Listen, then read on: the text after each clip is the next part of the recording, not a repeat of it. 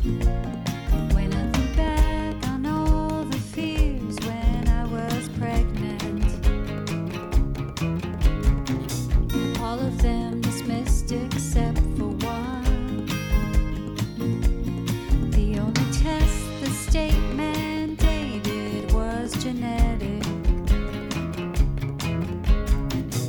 Looking for that extra chromosome. Hello and welcome to the If We Knew Then podcast. I'm Stephen Socks, And I'm Lori Socks. and today we're joined by Ellen Colston. Ellen is from Wilmington, Delaware, and is a secondary transition specialist who prepares students with disabilities to develop self-determination and self-advocacy skills. One way she does this is by training families on their roles in transition planning under IDEA. In this episode, we discussed self-determination as a tool to promote independence, confidence, and participation by student-led IEP planning.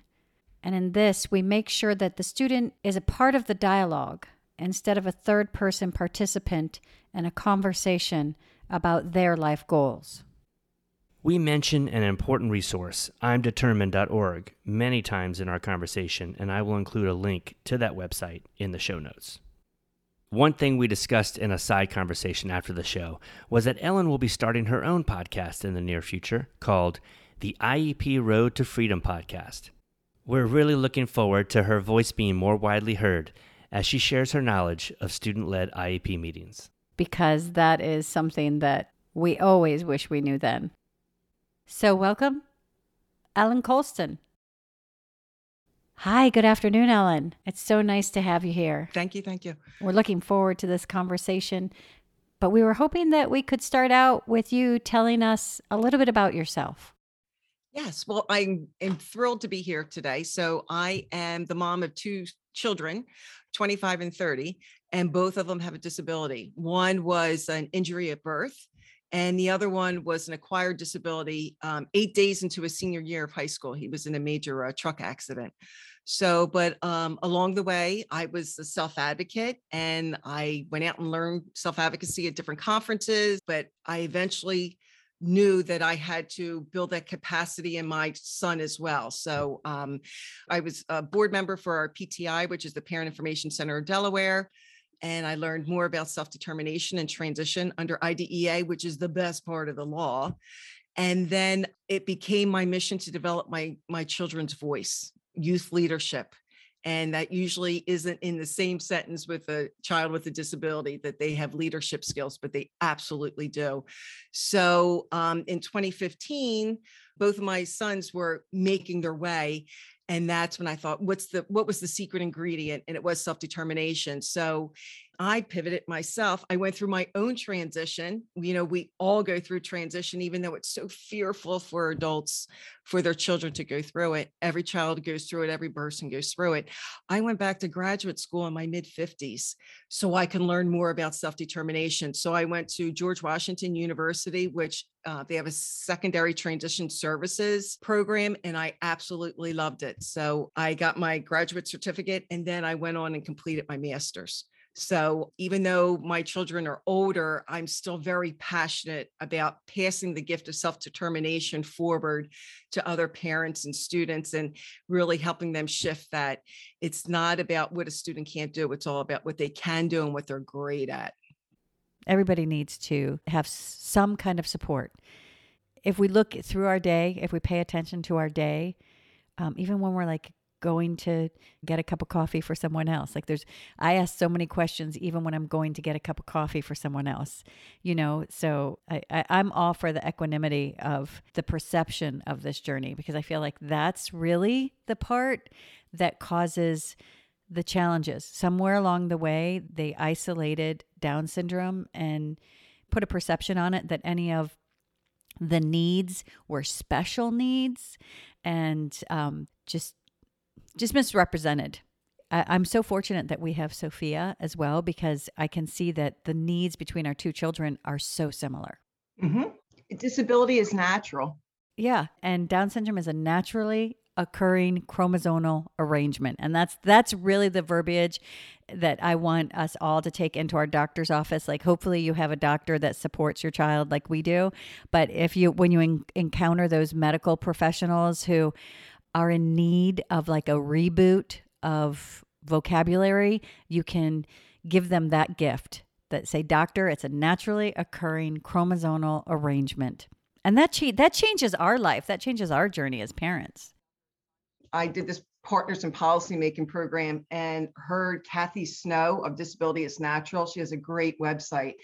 But to hear her talk and hear about her son's journey and her advocacy and his advocacy, they switched states because they had a challenge with the school systems. But to hear how she came full circle and, was able to advocate for what he needed to be successful, and then ultimately helping him learning how to do it as well.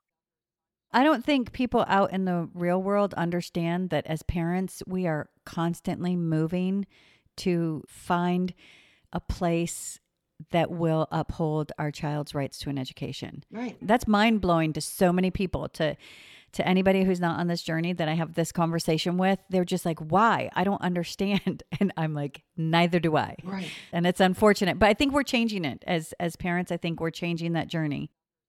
And that's why I'm still in it. Like, so my kids are 30 and 25.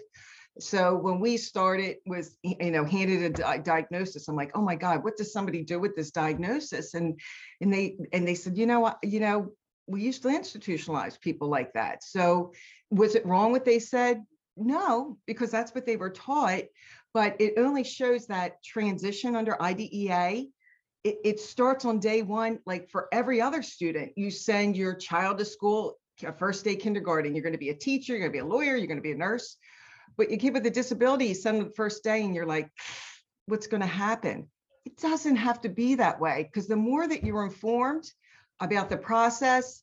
And then my problem in the beginning was I was stuck in that deficit mindset. I was stuck on everything my kid couldn't do and what he had trouble with. And it wasn't until I went to our state's transition conference.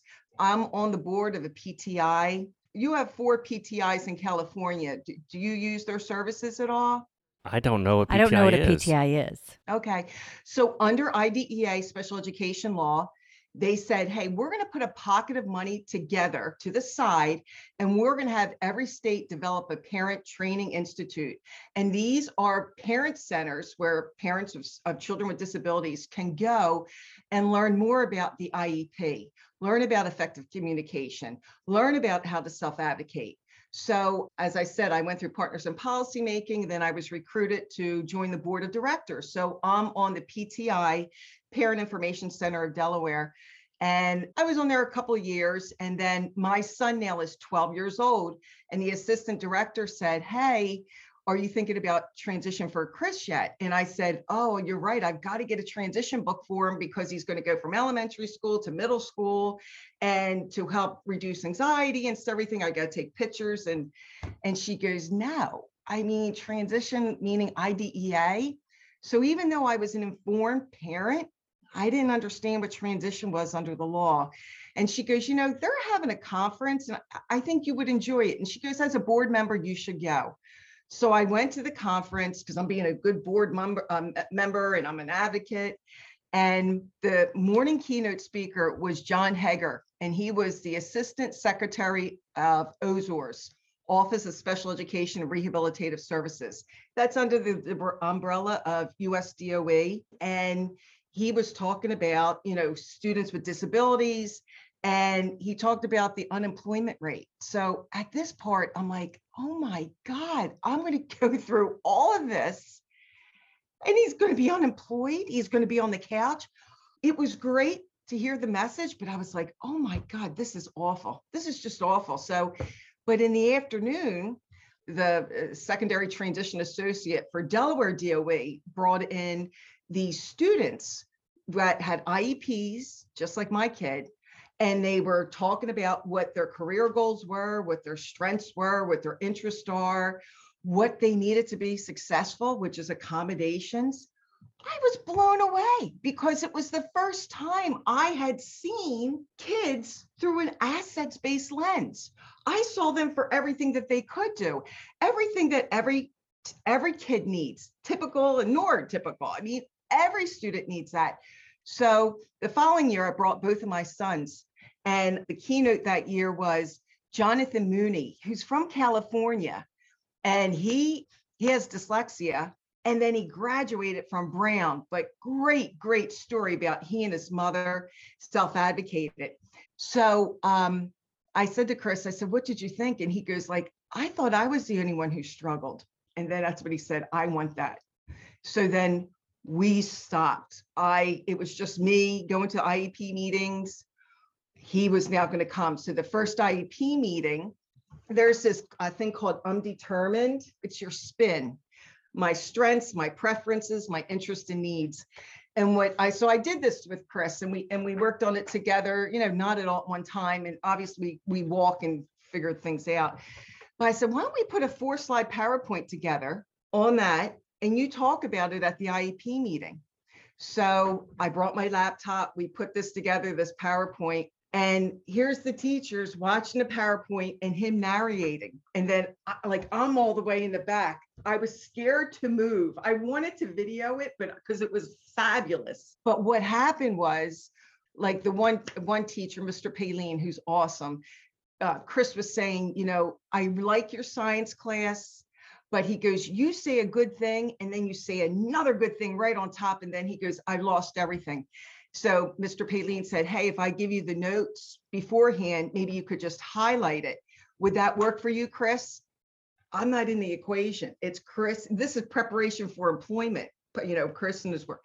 The next one was Mrs. Fitzhugh, who was a great math teacher. And he goes, when I get pulled for speech and I got to go with the speech therapist and I come back, I just worry the whole time what I'm missing. He says that makes me upset and stuff like that. And she goes, well, I plan out a month ahead of time what I'm going to work on. If I gave you that calendar, would that help you? So that IEP meeting had a totally different perspective because they saw him through a strengths-based lens, because we had prepared, which the IEP team also prepares, but we never prepare the student to engage in those conversations. But everything had switched because now he was starting that road on how I can self-advocate for myself. So it changed everything. I'm so curious because you're talking about him taking notes, and then, your conversation with him. I'm just curious how old he was when he created this PowerPoint. 12. Wow. And it was, we used to walk a lot because he has a lot of energy. So I would talk about it on that. Like, what do you think we should put on that slide? What do you think? Like, I know what could have been on that slide, but I've learned that the answer for every transition plan is right in front of you. It's in your kid. It is for us to chisel away and find it out. Like when I listened to your last episode with Lena, to hear that your son also already has a work experience in the field that he wants to pursue, it's great. Because you believed in his ability that he could.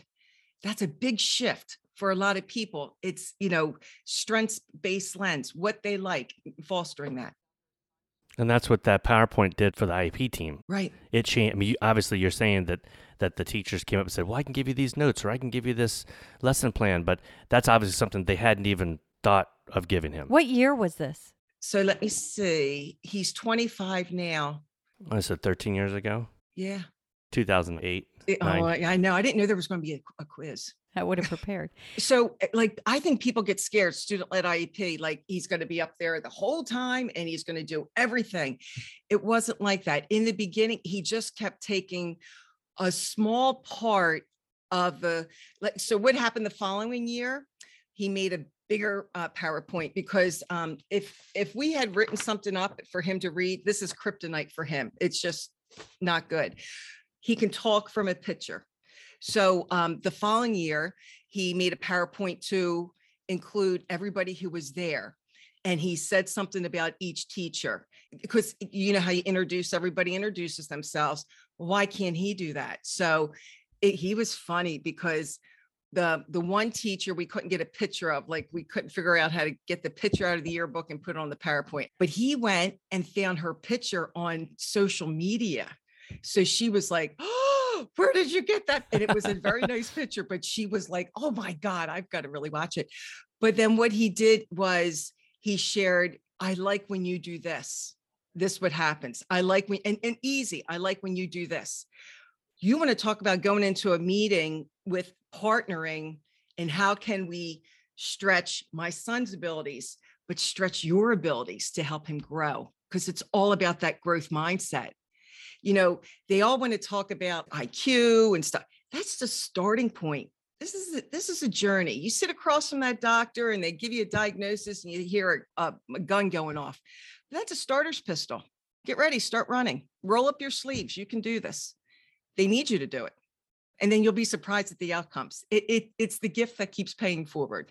So that's why I am still into it. Even though my kids are older, my kids were getting traction, you know, they're making it. So, and I kept thinking it's self-determination. It's what we learned at that conference. It's what we kept stretching them to be able to speak up for themselves, to problem solve, to do all these things.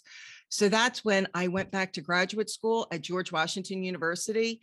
They have a secondary transition program where all they focus on is making sure these students go off and live the life that they want to live, that they're in the driver's seat, co-designing the life they're intended to that they want to live, just like your daughter's going to do it. Why couldn't your son also have a say in doing that for himself? That's really what brought you to us, because we had a conversation about actual self-determination with the regional center and what that meant. And at the end of that conversation, it opened up this conversation about determining ourselves, like letting our children determine who they will be, just like it's a right that we have to determine. I mean, that's something that I always tell my daughter. I always tell her, look, you have the right to create your life. You're going to get unknowns thrown at you and all of that, but you have the right to navigate it in the way that you want to. It is not something that we're presented with our child. When our child is born, like all of those things are definitely stripped away. And I'm hoping, we just went to a research conference, and that was actually a conversation because there was a time when you could get up and talk. And that was something that we said, is that the communication and that the mindset that's created right at diagnosis needs to change, because it's not the truth, but it takes us so long to realize it's not the truth. Like all of that stuff, I really always have felt that a long time ago, you're right, they did institutionalize our children. That's what they did. And then the product of that institutionalization is what they call Down syndrome. But that's not Down syndrome. That is really something that would happen to any person that you put in that environment. But that's what the diagnosis has carried with it. And it's not the diagnosis. And it is so important to switch that mindset. And I appreciate you being honest about having the other mindset and seeing that and shifting. Well, you talk about the starter's pistol going off. Like that's kind of, I think, what we did when we got the diagnosis. That's what it feels like. First we're shocked, we're kind of standing around, and then we just go. But the advocacy that is easy to turn on as a parent is, I'm going to take hold of the reins and do this, right? Well, here's a point where we realize, wow. But I think that's important until our child has a voice, that we do, like, because until they have a voice, it's important. I don't want to diminish that. No, it is important. I'm saying there is a transition, though. Yes, that there's a we transition. hadn't maybe thought of, or people maybe don't totally think of how to do this, right? And how to allow your child to have say in their life, more say in their life, right? But I think it's true. It's a shift, because I find it all the time. Like we advocate. we sometimes to the point that I have to, maybe it's not true, but I'll be like, whoa, simmer down, Lori.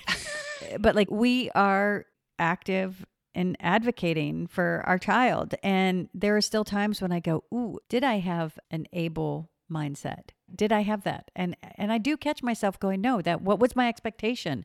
My expectation, no matter how much I say, I do have to just stay on top of making sure what I am believing in. what I am setting Liam up for. That you're seeing Liam for his full his potential? ability. Yeah, for his ability and potential, because we do get used to that. And you talk about the IEPs, that I think that is definitely the element that's missing. And obviously we all have to, we're all on our own path. So to be able to navigate when that's ready. But I honestly wish I would have brought him in just to sit in there every single time, because look at me and my son next to me and put limits on my son, because I think that the way that they get away with it, the thing that makes it okay to do, is they detach from what they're doing. You look into someone's eyes and say, we're not going to believe in you and we're going to put a limit on your life.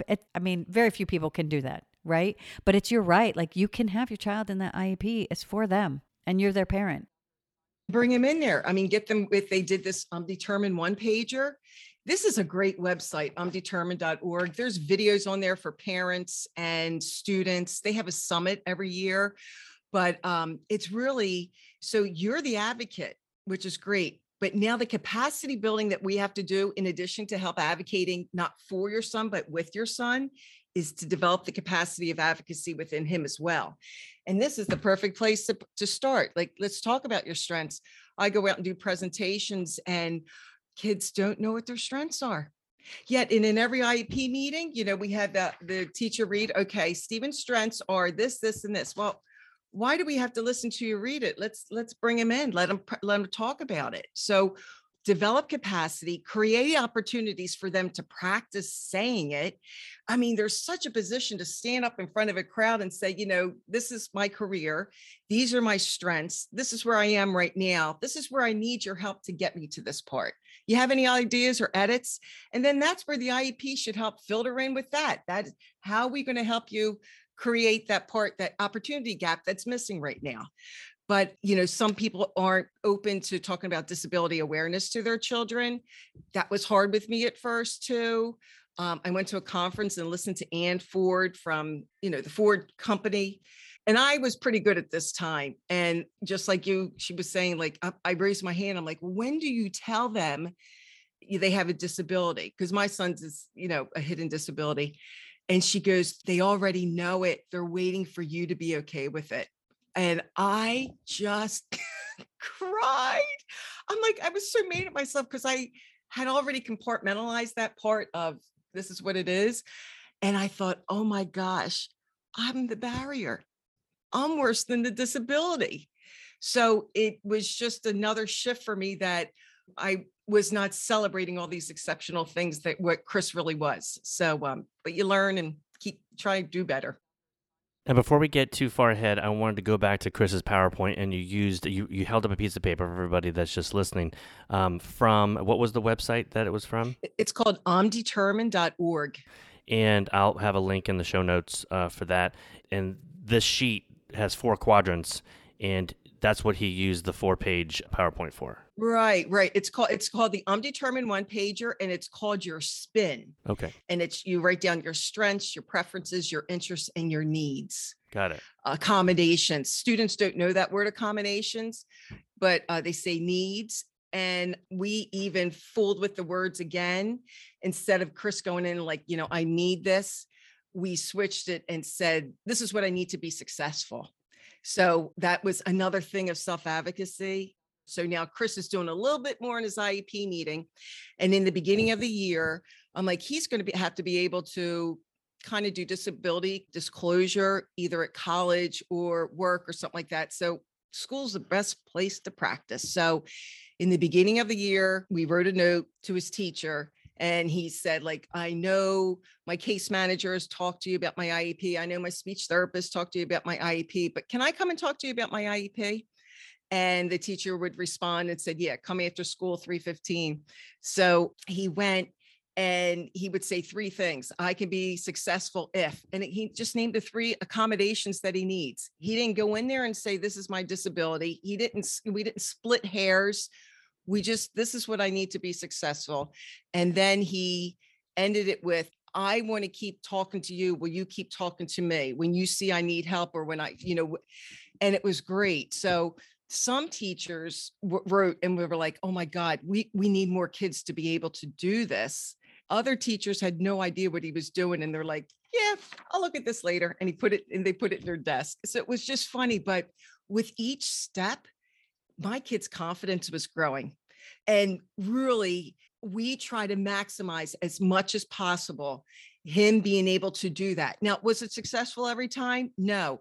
But part of self determination is self reflection. You said your son's disability is a hidden disability. So the milestones come differently and the supports needed to express yourself are different. So this process and this filling out and making a PowerPoint may look a little different for everybody's child. Just a And little she knew different. that her It would look a son little different. really worked with pictures, right? Yeah. So you use the strengths. So you find your child. I think it's about knowing your child's strengths, like seeing your child as not the diagnosis, actually seeing your child, because I think that has really been. That has been the challenge for me, like getting, past the words that are put on him and constantly breaking them down. And then, you know what? They take hold. They plant little seeds. No matter how much I'm in that garden just ripping stuff up, they do. And the trick is when you see the weed, to pull it and to think a new thought or to change that and make that pivot. So you are experiencing your child, it's just experiencing your child just like you experience any child. And I think that's what's being taken away from parents, is what's being placed on us is this thought that it's different. And that weighs a lot. And now we're supporting our child once we make that shift into ability and competence, once we make that shift. And I go into the IEP meetings, those other people around the table, they don't always say the right thing. They don't always do the right thing. They don't always have the correct information. They're not, it's not streamlined. So why should my child be held to a different expectation? If my child says it differently, standard. It's a higher standard. Yeah. So it's for them. They should have that same liberty of discovery and that beginner's mindset of, this is me, this is for me. And you talk about, how you're going to get some teachers that are like, this is great.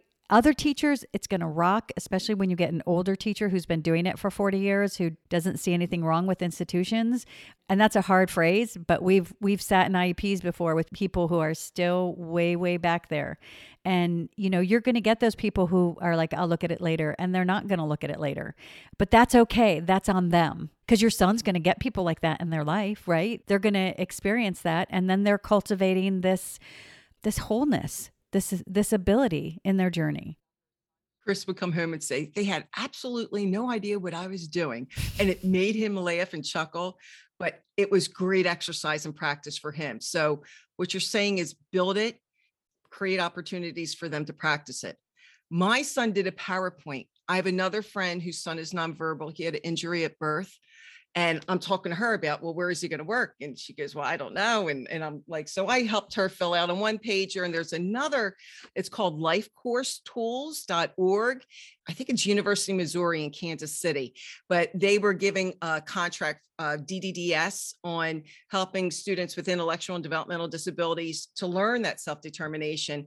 And they had this worksheet on activity, like here's the goal and here's the activities I want to do that will help me reach my goal. And these are the activities I don't like to do because they're not going to help me reach my goal. So I just helped fill it out with her because I know her child and stuff like that. And she said, is this how you see my son? And I said, yeah, don't you?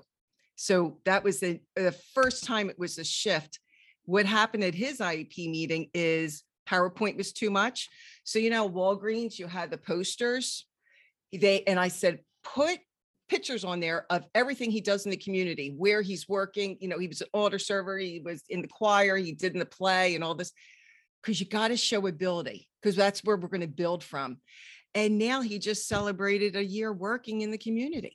He pays union dues, he earned vacation time. So I had a parent before me. Well, really, I had this conference in front of me where I kept seeing things and I kept doing it. So that's where my role is too. I feel like I got to bring parents to help make that shift and do it where your child can be successful. So you don't have to specifically do a PowerPoint or something like that. And then what he did too is we worked on this one pager together. So it really made a great IEP meeting, because then again, it's all about like stretching your children's abilities. So And there are two things there. One is this little handout is something that always comes home, and it's the projects that they do in school. What a great ability for them to see that what I'm doing in school isn't for naught. Like, oh, I can take this diorama, which I know kids are like, why am I making another diorama? Right. But now I can, there's an actual practical use for this poster board. You know, there's a means of expression, and there's not an aide who I love RBII as always. That's not my aide's artwork. That's my child's artwork, showing, cutting out those pictures. This is what I do, or making the PowerPoint, or writing the sentences, or whatever it is. And I just wanted to say, when your son came home and said, some people didn't know what I was doing at all, what a great learning lesson for him, because, you know, a lot of times our kids are the ones who are meant to feel like you don't know what we're doing. And those are words that are like spoken at the IEPs or in the classroom, and, you know, people always talk about our child in third person. And I'm very sensitive to it, because I'm like, he's right there. Include him in on the conversation. But how great for him to see that these people who are supposed to be so smart, these people who are speaking these words over him or creating this curriculum, they don't always know what they're doing. Nobody always knows what they're doing. And that's so important for any kid to learn, because it validates their feelings. I did want to revisit, though, Ellen, because you said, this person who was a speaker said your child already knows that they have a disability. I feel like my child has an extra chromosome and he may do things differently. I'm really curious about that conversation because and this is me, and not everybody's going to agree with me. I don't see an extra chromosome as a disability. I see it as a part of Liam. I guess that's just how I try to see every human. Absolutely. I think, like, obviously when you're going into an IEP and there's certain times where you need to like write down, which I cannot stand that we have to have it written down so concretely in pen. But I just want to leave it out there as far as the fact that I want my son to know who he is, that he's him. Right. It's not all of him. It's a part of him. And that everybody has those challenges. Like everything else. Yeah. That's where I'd like to see, is that, like, I don't want my son to know you have a disability and you have a limit. I want my son to know, hey, this is you. This is who you are. This is how you do things. And this is how it could also you be can the definition support. of what disability is that it doesn't have to be A that it's just disability. about Right. limits, right? I don't, yeah, it's not about The word limits. ability is your root word, right? Mhm. Right. I had a friend who worked with a professional to do disability disclosure to her son who had autism. And she says, we thought we were doing such a great thing, telling him he had autism. But she goes, we only gave him one part or one side of the T chart. Mhm. We only did this part. We did the liability part. We never did the assets part. John McNaught is a great guy to talk to from Determined. He does self-determination really good. He talks about families filling this out, putting on the refrigerator, things I can add to it, things I could take from it. You know, Mom, you didn't put this strength down, but you do this really good. So it really raises their awareness of what is a strength. You know, we just kind of lived it 24/7. I love that. I love that it's for everyone, not just for Yeah. the student. And when you say self-determination, I feel like in my brain I say I think it should be the determination of yourself. Like, because I always go to, like, I don't want listeners to get confused with that this is the part of a regional center where you're determining what your Right. sources are, but it's actually determining who you are, who you want to be, like molding that experience. You doing and, it, no one and else. participating. So I use it as an umbrella term because there's really 9 components of it, like choice making. That's stuff we can do with our kids at home, like, you know, decision making, problem solving. It's so interesting. I just did a presentation yesterday and I'm talking about self-determination and problem solving. It's one of the components. And I'm saying, how many of you problem solve? And they said, well, we do it in math class. And I'm like, they think, or that's something my mother does. No, we all problem solve every minute of the day. But when you're talking about self-determination, you raise their awareness to it. You know, it's easy for me to solve the problem, but, you know, ask, what would you do about it? Which is hard as a parent because it takes time. But why? I heard an instructor one time say, why tell when you can ask? The answer's in front of you. They'll figure it out. Just keep prompting with the questions. Also within that umbrella group of self-determination is goal setting and attainment, self-regulation, self-advocacy. The other one is self-efficacy, volition, being a person of agency. That can all be built into our children. So John McNaught, again, is another one. Here's this. He's a self-determination. This, again, is on the Determined site. I'm not affiliated with them, but they're fabulous. Is that the same where the nine steps that are underneath it? Is that what you're showing me for the self? Yeah. So that's my favorite article explaining it, but this is just a graphic that goes with it. I love this article. This article is from 2012. Is that on the I'm Determined website or? No, this is from George Washington University for my instructor, but I love this article. I just love it because it's about putting your kid in the driver's seat. And people get very nervous on that. But do you just hand the kids the keys? And you're like, Sophia, here's the keys. No, we're going to practice. We're going to rehearse. This is the same thing. And like you said, you're not associated with them at all, but you're using them as a tool. It works have for a few you. Tools, They're tools. It's brilliant. Yeah. And it worked for my son. And I just kept taking steps and I would follow them. And we just kept doing things. So yeah, they're a great resource. This is from that same article that you referenced. Is it has goals and objectives. I will select which type of work I want and why. Now, I also keep in mind that a lot of times you get high school seniors and you say, what do you want to do? And they're like, I don't know. So I think that's a really good place to college juniors. College juniors that are like, and this is where I think actually our kids can really benefit from that scope that people see, because our children definitely have higher expectations at the same time as no expectations. It's the weirdest dichotomy that exists in the education system or in society, is that there's this high expectation and this no expectation that exist at once, like a Doctor Strange metaverse or something. So I think that at any age, just saying, I will select the type of work I want to do and why, that gets them deciding and thinking about what they like to do. That's what we talk about a lot, about just, and you can do this with all your kids, right? Any of your kids, is just finding their passion, seeing what their passion is, and seeing how do we drive toward. And that can change. That. Like that passion. Yeah, it can change. And I think that's like just in life in general. Like Yep. I can know what I want to do right now, but when I get to that point, I may discover something new and go, this is where I am, but I like that. And I think it's giving the freedom of that evolution that needs to really be given to every child to say, well, what do you want to do right now? Let's move towards that. And you don't know what's going to unfold once you get there. And I like that. The second thing is I will develop action steps to achieve my goal, my employment goal.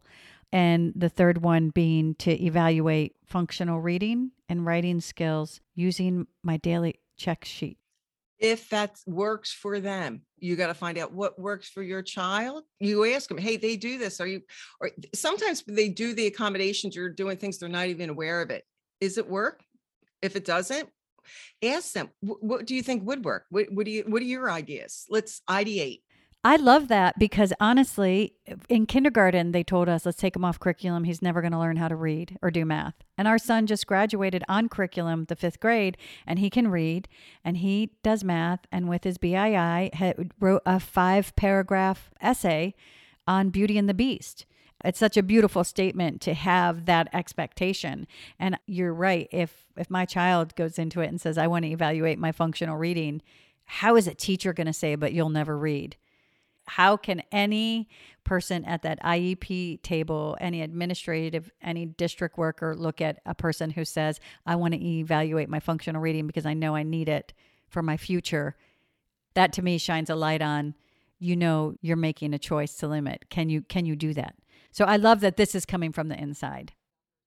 I went to a conference in DC. It was Full Alliance for Full Participation. So all the national advocacy organizations, the ARC, TASH, whatever, they had one combination conference. So I'm in a workshop and we're talking about inclusion and advocacy and stuff. And this woman screams from the back of the room, Charlie deserves emancipation. And I wrote that down, like, Charlie deserves emancipation. And I'm thinking, so my kid is like 8 years old at this point.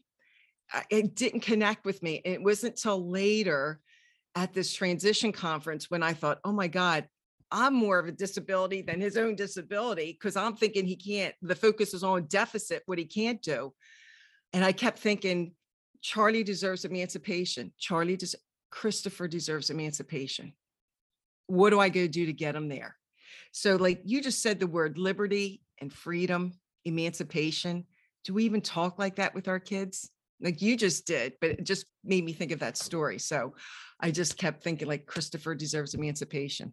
My husband doesn't want to stay with me. So why should Chris be stuck with me for his entire life, But I love that. I love that. And I think that is part of my experience is sometimes people say stuff and it takes a minute to click. Yeah. Like it takes a minute to, our friend Mazen said, advocacy is just showing up.